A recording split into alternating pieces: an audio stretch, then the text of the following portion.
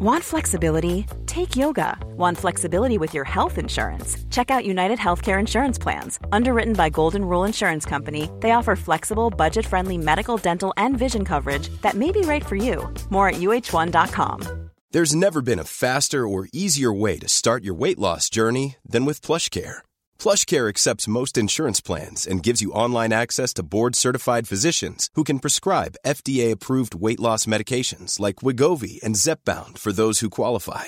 Take charge of your health and speak with a board-certified physician about a weight loss plan that's right for you. Get started today at plushcare.com/weight loss. That's plushcare.com/weight loss. plushcare.com/weight loss.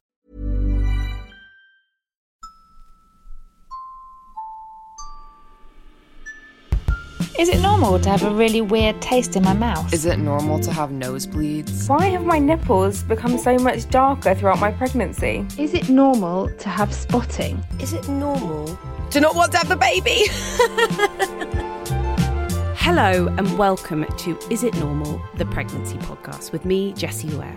This podcast follows my pregnancy journey and with the help of some absolutely brilliant experts is here to reassure and inform you about all aspects of pregnancy and then giving birth. We're now at weeks 18 to 20. What am I now? I'm about to be 20 on Sunday, so I'm a few days away from being 20 weeks. So we're well and truly into the second trimester. I hope you've all been feeling all right. I hope the sickness has maybe subsided by now. And maybe you're just ticking along nicely. Maybe you're not. We're here to help.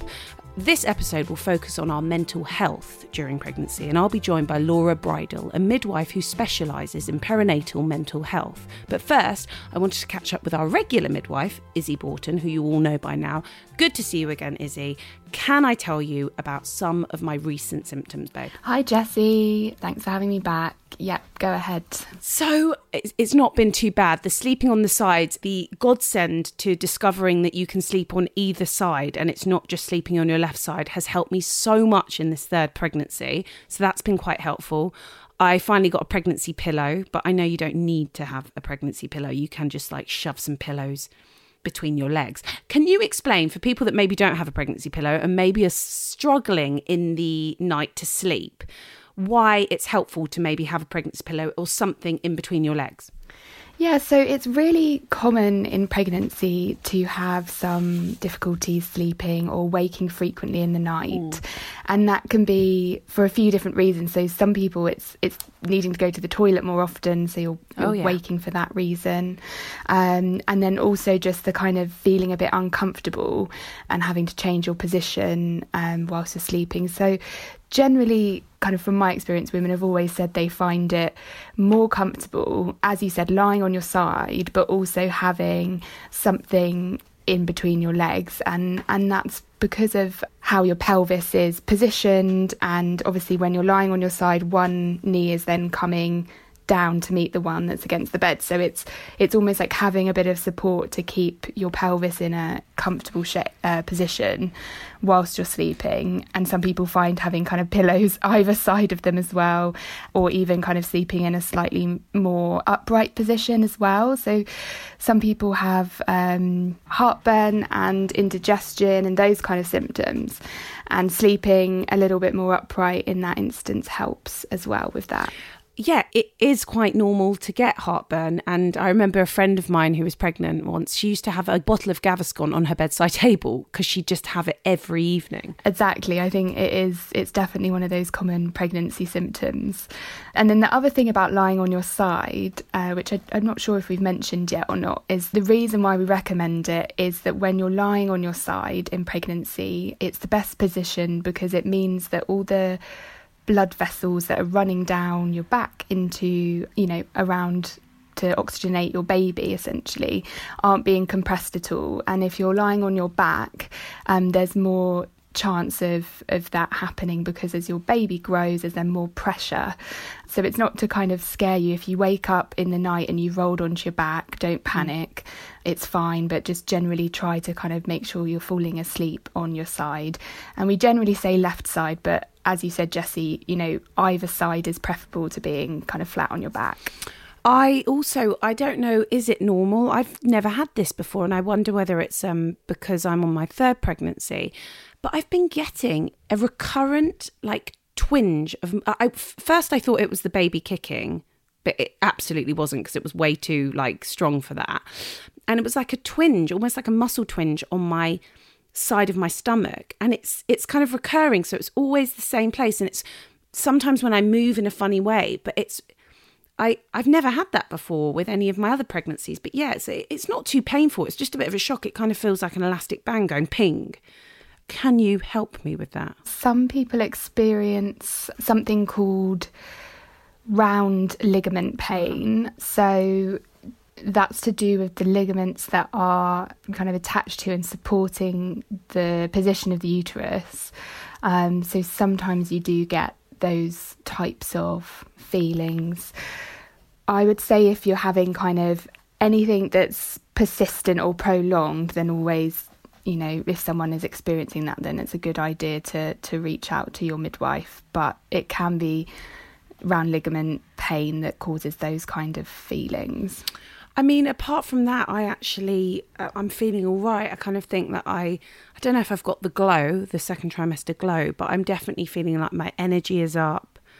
I'm exercising. I definitely realised when I kind of took a week, I decided to kind of rest a bit 1 week.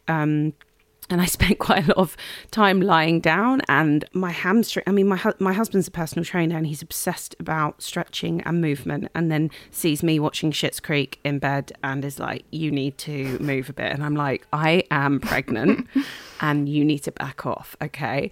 And I realised after maybe 3 days of like chilling out in bed, I wasn't just chilling out in bed, but I was definitely quite bedbound because it felt like a hugely decadent thing that I could do. I had like a few days off.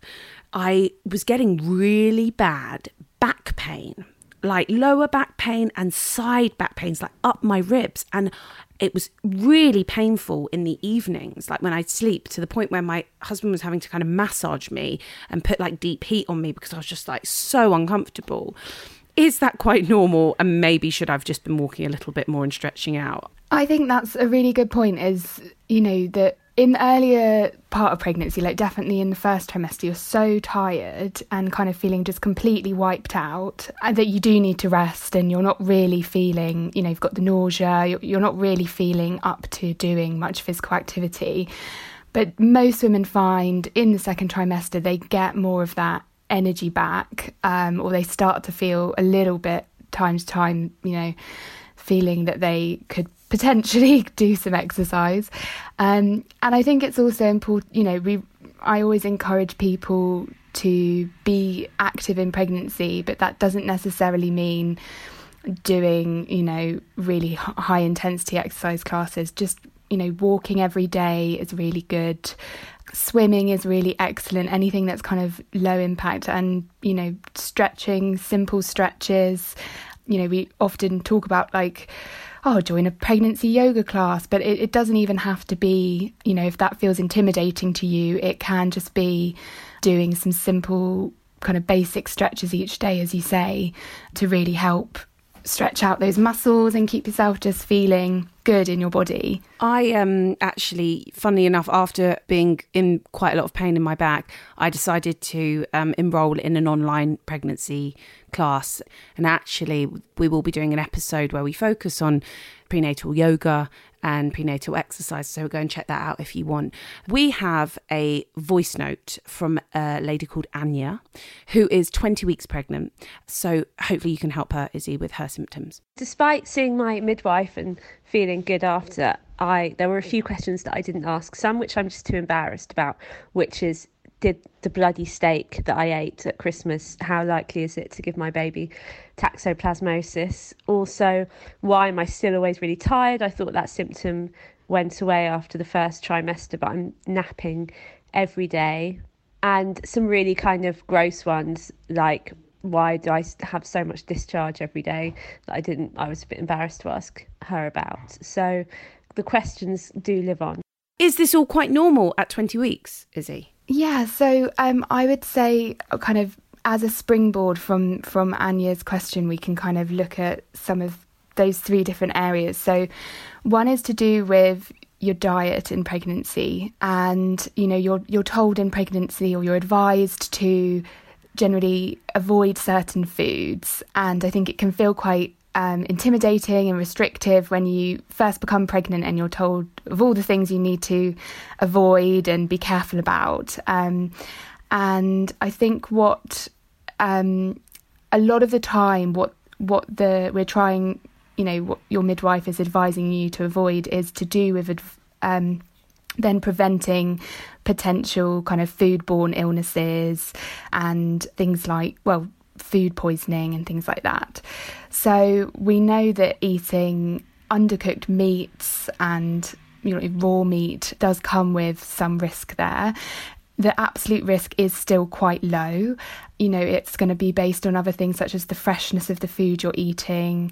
And, if it's difficult, obviously I can't speak on specific instances, but generally speaking, it's not that if you eat something, that's on that list of avoid, something bad is going to happen. It's just about managing certain kind of risks. And in certain countries, foods that we say to avoid are very normal to eat and people don't avoid them. So I think it's just not making yourself feel guilty for anything in those circumstances if you have eaten something.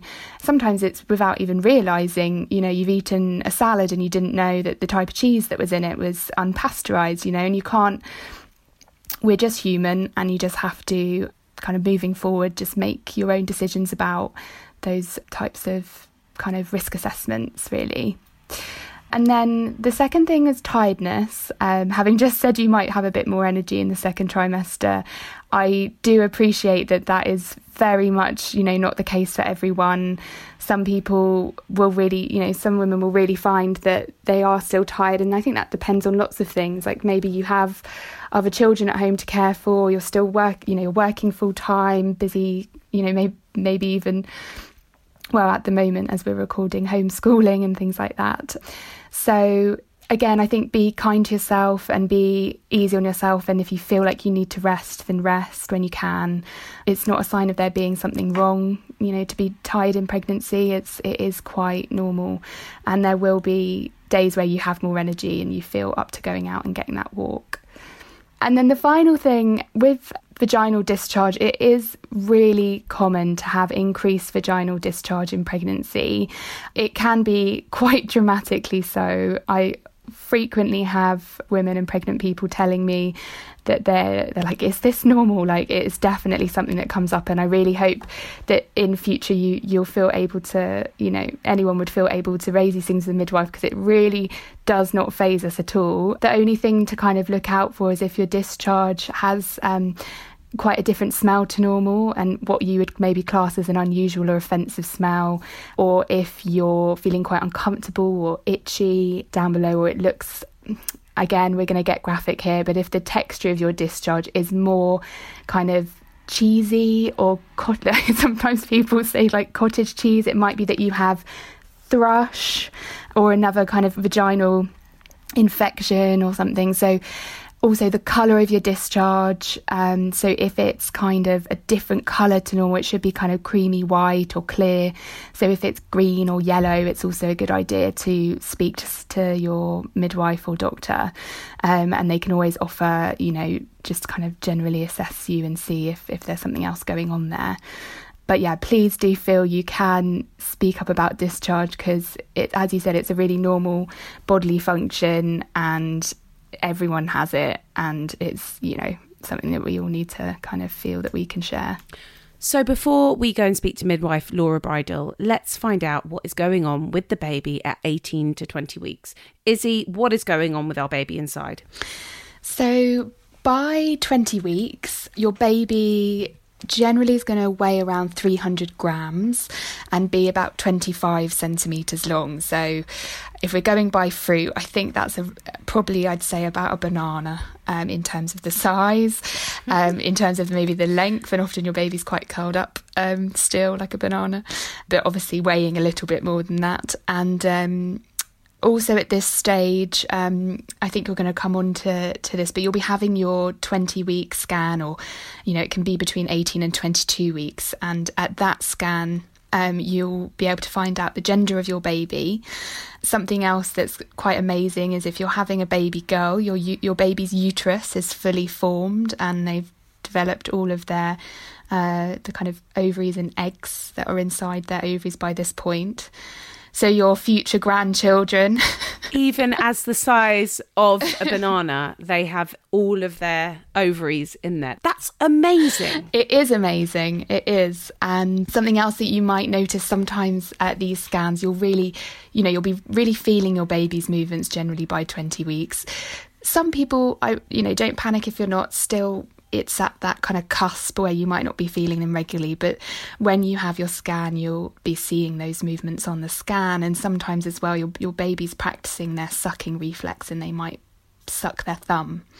So that can be seen at this point as well. And we will have a special episode with Kate Richardson, the sonographer, who was with us at our 12 to 14 week scan, talking and focusing about what you should be expecting to see and they're wanting to see at that 20-week scan.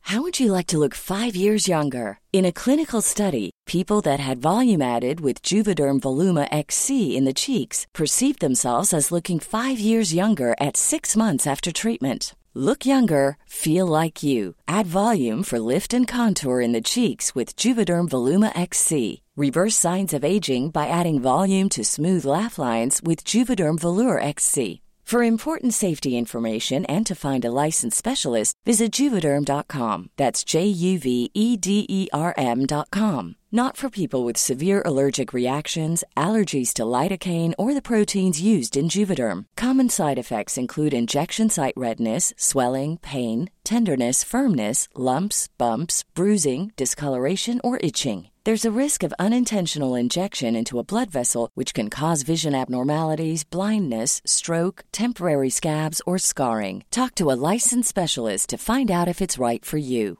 Imagine the softest sheets you've ever felt. Now imagine them getting even softer over time. That's what you'll feel with Boll & Branch's organic cotton sheets. In a recent customer survey, 96% replied that Boll & Branch sheets get softer with every wash. Start getting your best night's sleep in these sheets that get softer and softer for years to come. Try their sheets with a 30-night guarantee. Plus, get 15% off your first order at bollandbranch.com. Code BUTTERY. Exclusions apply. See site for details.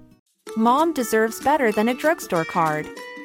This Mother's Day, surprise her with a truly special personalized card from Moonpig.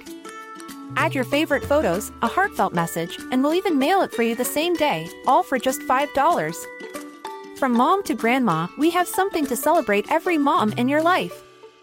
Every mom deserves a Moonpig card. Get 50% off your first card at Moonpig.com. Moonpig.com. So now we are joined by Laura Bridle, a midwife who specialises in perinatal mental health care. Laura, thank you so much for joining us. No problem. So at what point will you usually get involved with working with a pregnant woman, or is it more likely that you will be helping them postnatally? So every trust works slightly differently. Where I work in central London, we're very lucky we have a caseload team that supports women with severe mental illness. So they get to see that woman all the way through and the postnatal period. We also have amazing caseload teams who support women who live within the area. So if they live within our catchment area, they get supported by caseload midwives. But we have a large group of women who will come from out of area to our hospital. So I support those women. So I see them through the antenatal period, and then if it's possible, I'll be there for the birth. But that's my role with my trust, and so I'm really responsible for training and help support the other midwives. And other trusts, because I am part of a forum in London, they work slightly differently. So some of those midwives in my role will see women and caseload them as part of their role as well. So everybody's slightly differently, But I feel we're quite spoilt because we have caseload care. So they get a team of midwives, and I'm kind of there just to help support if they need it. And so many of these women will have pre-existing mental health conditions that you will be monitoring, and I guess will come up in those initial midwife appointments. What's it called? The booking appointment, where that's when you have that big long chat. And so that's when potentially you would be brought on and be helping. Is that correct? Yeah. So every woman at their booking appointment will be asked a couple of questions. They're called the Woolly questions and the GAD2. And they screen women for if they have any current feelings of hopelessness, depression, or worrying that they can't quite control. And those are looking for signs and symptoms of depression and anxiety. But they'll also ask about, like you said, mental health history. So if a woman has current bipolar disorder or schizophrenia, severe depression, or has had previous involvement with a psychiatrist or needed inpatient care, then they'll tend to get supported quite early on. It's even better if we know beforehand, so if they've had really good preconception care, so they've had good support from their GP or their community mental health team. I think there's lots of stigma around mental illness still, so sometimes women are quite nervous to open up that it's going to involve safeguarding, or that their child will be taken away, or that they can't be a good mother, which is, I'm not going to swear, but it's not true.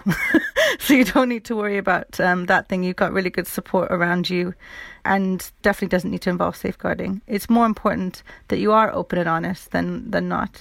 And what kind of support do you offer during that pregnancy and postnatal? Will it be lots of conversations? Will it be a form of therapy? Definitely varies from woman to woman. If she has severe mental illness, so the bipolar, schizophrenia, severe depression, needing medication, we're very lucky in England, and now even Northern Ireland is joining us with some more support for perinatal mental health teams. So each woman would be assigned to a perinatal mental health team if she's in those high-risk area group, and she'll have a psychiatrist, psychologist, nursery nurse, and they'll support the woman up to 1 year postnatal. So they'll have that additional support on top of their midwife. And then if they are also supported by a caseload team, then they get longer appointments, because sometimes when you are in a traditional clinic, you might see a woman, you've got 15 minutes, 20 minutes. It's not quite long enough. So with caseload care, or in my clinic, I can see women for an hour or even longer if they need it. And that's just to give them time to talk and open up, because once you've, checked everything, and then it's, how are you feeling? Okay, I got to go. That kind of is taken away. And you must see the benefits of that and the kind of success rate and the help that happens with these women. I need to understand more about postnatal depression, because is it quite common for postnatal depression to come on in women that don't have pre-existing mental health issues? Is it quite common in women to get postnatal depression, or some varying form of that? I think anxiety is more common than postnatal depression. We just don't talk about it very much. If you have depression in pregnancy, so antenatal depression, you're more likely to experience postnatal depression. That's why it's really great to open up to your midwife earlier, so we can get you good support to try and combat the symptoms when baby's here. Postnatal depression is about 10 to 13% of women that will suffer with postnatal depression, but I think that's underestimated, because as midwives, quite often we won't see you when you start to have these symptoms, because we discharge you generally around day 10 to day 15, maximum day 30. So it tends to be the GP that you'll see. And right now, especially, it's even harder, isn't it, to have a GP appointment and to say how you're feeling. So I think it is underestimated. But it's really, really important to open up to explain how you're feeling, because there's lots of great ways to get support. How can a pregnant woman be more aware of their mental health if they've never had pre-existing mental health issues during their pregnancy? There's so many emotions that go around being pregnant. And is there any way that they can become more aware? Is it purely by communicating and talking? Yeah, so I think there's this saying, no health without mental health. So we all have it. And becoming pregnant and then becoming a mother is a completely normal change for you to thinking, oh my God, what have I done? Well, how am I going to cope? No sleep, sore breasts, maybe sore vagina, maybe sore cesarean section. There's all these things that can impact your relationship with your partner. So these are completely normal to feel a bit overwhelmed at times and to have feelings of sadness. These things are completely normal. There are things you can do to help combat the severity of symptoms. So you were talking about earlier about exercise. Exercise is so good for our brains. So before COVID times, I taught aquanatal classes, so women with mental illness or gestational diabetes came in, we did water aerobics in the pool, and that is really, really good. Running, if you ran before, you can keep running, go to classes. Even just putting music on when you're doing chores around the house, music is very uplifting. And talking is very good. You need a village when you have a baby, so making sure you've got good support around you, and don't feel ashamed to talk about it. I think Izzy's already talked to you about the wellbeing plan, and there's a really good information on there about if you start to have these symptoms, what symptoms are completely normal and what symptoms are starting to be the point where you might need some support, and who would you talk to when you start to have those feelings. So if you couldn't speak to your partner, then thinking, could you talk to your mum or could you talk to your friend, and thinking about that ahead of time. I think that's really important. As a personal experience, and I wasn't struggling with mental health or sadness during my pregnancy, but what I found really beneficial was when I'd go to my regular yoga class when that was possible, pre-COVID times, and the yoga instructor, and I went to a few different yoga instructors, but she'd go round the class and we'd all be facing each other, and she'd ask everyone to introduce themselves, say how many weeks they are and how they're feeling. And people said all different things, whether it was a physical struggle or an emotional struggle. And I felt like that was really reassuring, that sense of togetherness and groups and communication. Are there any other kind of groups that I know that NCT is something that you can do later down the line in preparation for having a baby and looking after a baby, but are there kind of support groups for women to talk about these things, and maybe even birth partners? Absolutely, yeah. So Best Beginnings have developed some online workshops, and they're for women only, for partners only, and for women and partners together. So that's a really good resource to access. Amazing. Yeah, it's great. There's some great things that have happened from COVID. Some not so good, but there's been some good things. But Pandas is a very good charity, and they have a Zoom every Thursday from 8 until 10 where women can drop in for support. Where I am in London, we're really lucky. So I haven't really talked about it, but Black and brown women are much more likely to suffer from mental illness. And there's lots of reasons behind why there isn't support, because of stigma, history, but also because the services aren't right for them. So we're really, really, really, really lucky that we have a charity called Prosperities, and they support Black and South Asian women in South London, and they do like a buddying system and support. But they've just recently, because this woman's amazing, Chloe, she's non-stop, she's just heaven, I love her. She's also done some funding for all women to get support for things like birth trauma, or to get some professional counselling. And I think speaking to your midwife in your local area to find out what's happening, because I know in Bristol there's Bluebell Care, and that's Bristol, Bath, Devon. So there'll be different services everywhere. And then there's specific online support for specific mental illness. So things like maternal OCD is around for women who are suffering with anxiety in pregnancy. There's online support there. And then there's also a really good resource called Maternal Journal. Where I work, we have a art psychotherapist. So we have art psychotherapy happening for women. But I know not everybody has that. And there's this fantastic midwife, Laura Godfrey-Isaacs, from another London hospital, who's developed this online resource. And it's got different templates of things that women can do. So they can write, they can draw, they can print make. It's got Holly McNish. She's done some stuff. I mean, she's so cool. Laura's also very cool, Laura Godfrey-Isaacs. But that's free. And and women can download that anywhere. And it's not just been done by white women for white women. It's very multicultural as well. So it's awesome, and it's free. That's so helpful. Going back to Black and brown women, and I mean, there was a statistic that came out earlier this year about Black mothers are 4 times or 5 times more likely to die during childbirth. Do you feel like when that statistic came out, there's been a reaction to that to try and address it, and whether that's to do with, I mean, that could be around many different issues, but do you feel like people have reacted to that, maybe the NHS, to try and resolve that? And could that be through more guided help during the pregnancy, do you think? Yeah. And postnatal care? So the sad thing is that we've known about this not just since this year. This has been ongoing, and it's 4 times more now, but it's too much. So we have a lot of work that needs to happen. The great thing is that Chloe, who I was talking to you about earlier from Prosperities, also is part of 5 times more. And they've got really good resources on there for women and for staff. The important message is to reassure Black and brown women that although the statistics are scary, in a relative form, it's not like you're going to come into hospital and you're going to die. The relative risk is still very low, but there are things that we can do to help keep you safe. And there's really good points on there from 5 Times More. And for us as staff, which is really important, thinking about making sure that they've got an ally, that they know that they can speak up. I've spoken to Izzy about this many times about, the education that we had as midwives is that a lot of the stuff I learnt was on white skin, so how to detect a deteriorating patient. So there's been some great work done by Malone in South London medical doctor who's done some great resources called Mind the Gap, where you can find information on how to detect different illnesses and on different colours of skin. So that's really good.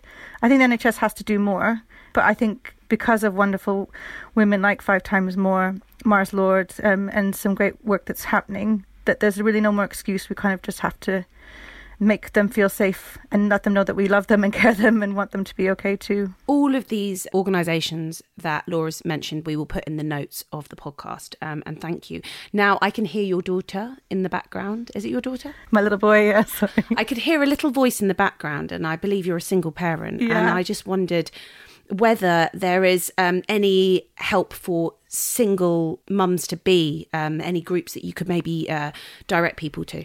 Yeah, there's Gingerbread Charity, which gives you really good resources about what your rights are and what your support is. And there's sometimes like local groups for solo parents.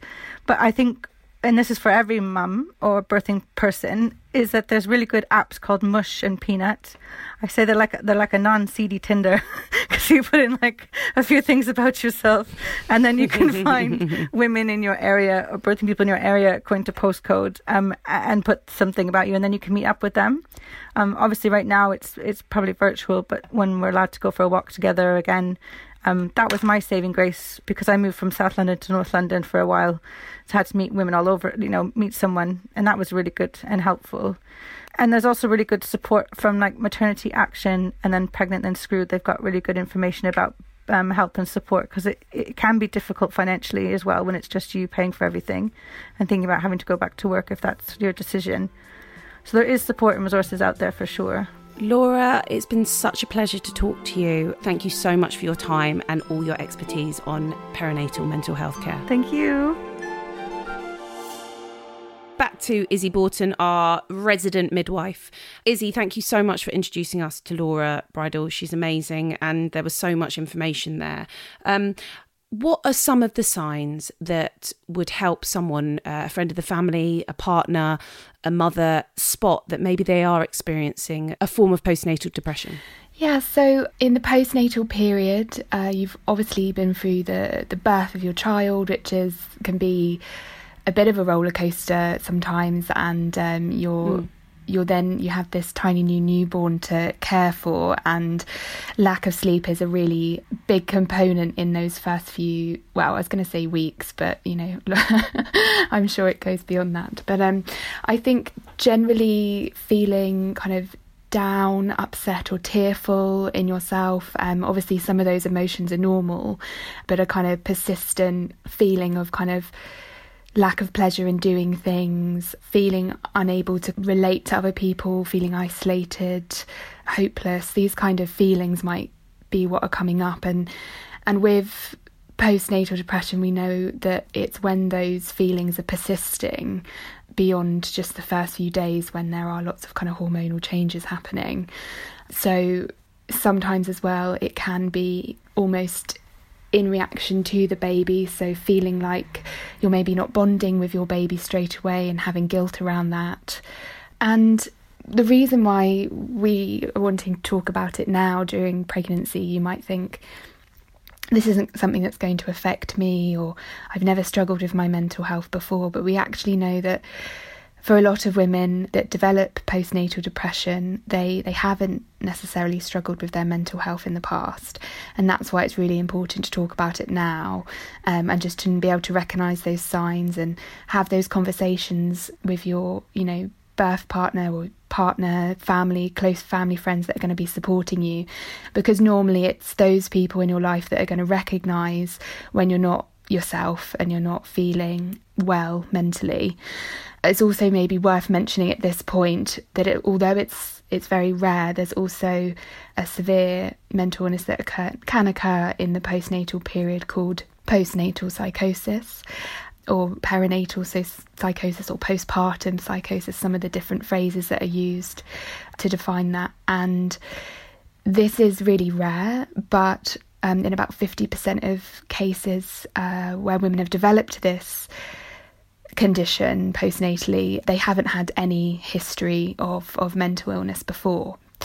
And, you know, signs and symptoms of postnatal psychosis do differ a little bit to postnatal depression. There tend to be both ends of the spectrum. So you might be having those feelings of kind of severe depression, but also rapid mood changes, feeling very excited or elated at times, and kind of those changes between the two happening quite rapidly. Sometimes you may feel kind of confused or disorientated or restless. And it's often characterised as well by not being able to sleep. So even when, you know, someone's taken the baby and you've gone into the bedroom to try to get some sleep, you're just feeling very elated and wired, like not able to relax, not able to get that sleep. And so, you know, and occasionally women will also have kind of hallucinations and things like that. So all of these things sound really scary, I know, and it's not, you know, I really believe that, you know, it's so much better for people to be informed about things, and that actually that removes some of the fear, because for women that experience these mental illnesses after having a baby, you know, one of the key things they're often feeling is real isolation and feeling like, what is happening to me? You know, has this ever happened to anyone else? And kind of that feeling of really not knowing, you know, what's going on and how to get help. And so I think just knowing that these are, you know, these are real illnesses that affect people and can be treated, and there is so much help and support out there, is really valuable. Thank you so much, Izzy. Yeah, it's a subject that you kind of don't necessarily think that you need to pay attention to when you're pregnant. Maybe you're having a lovely pregnancy and everything's kind of ignorance is bliss, but I do think it's great to have these conversations now in preparation. Thank you so much to Izzy Borton and Laura Bridle for all your wisdom and information on mental health.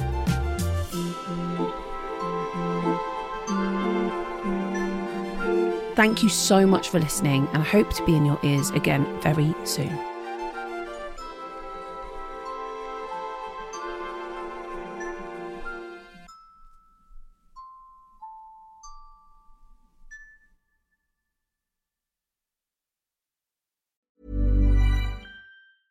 A lot can happen in the next 3 years. Like a chatbot may be your new best friend. But what won't change? Needing health insurance. United Healthcare Tri-Term Medical Plans are available for these changing times. Underwritten by Golden Rule Insurance Company, they offer budget-friendly, flexible coverage for people who are in between jobs or missed open enrollment. The plans last nearly 3 years in some states, with access to a nationwide network of doctors and hospitals. So for whatever tomorrow brings, United Healthcare Tri-Term Medical Plans may be for you. Learn more at uh1.com.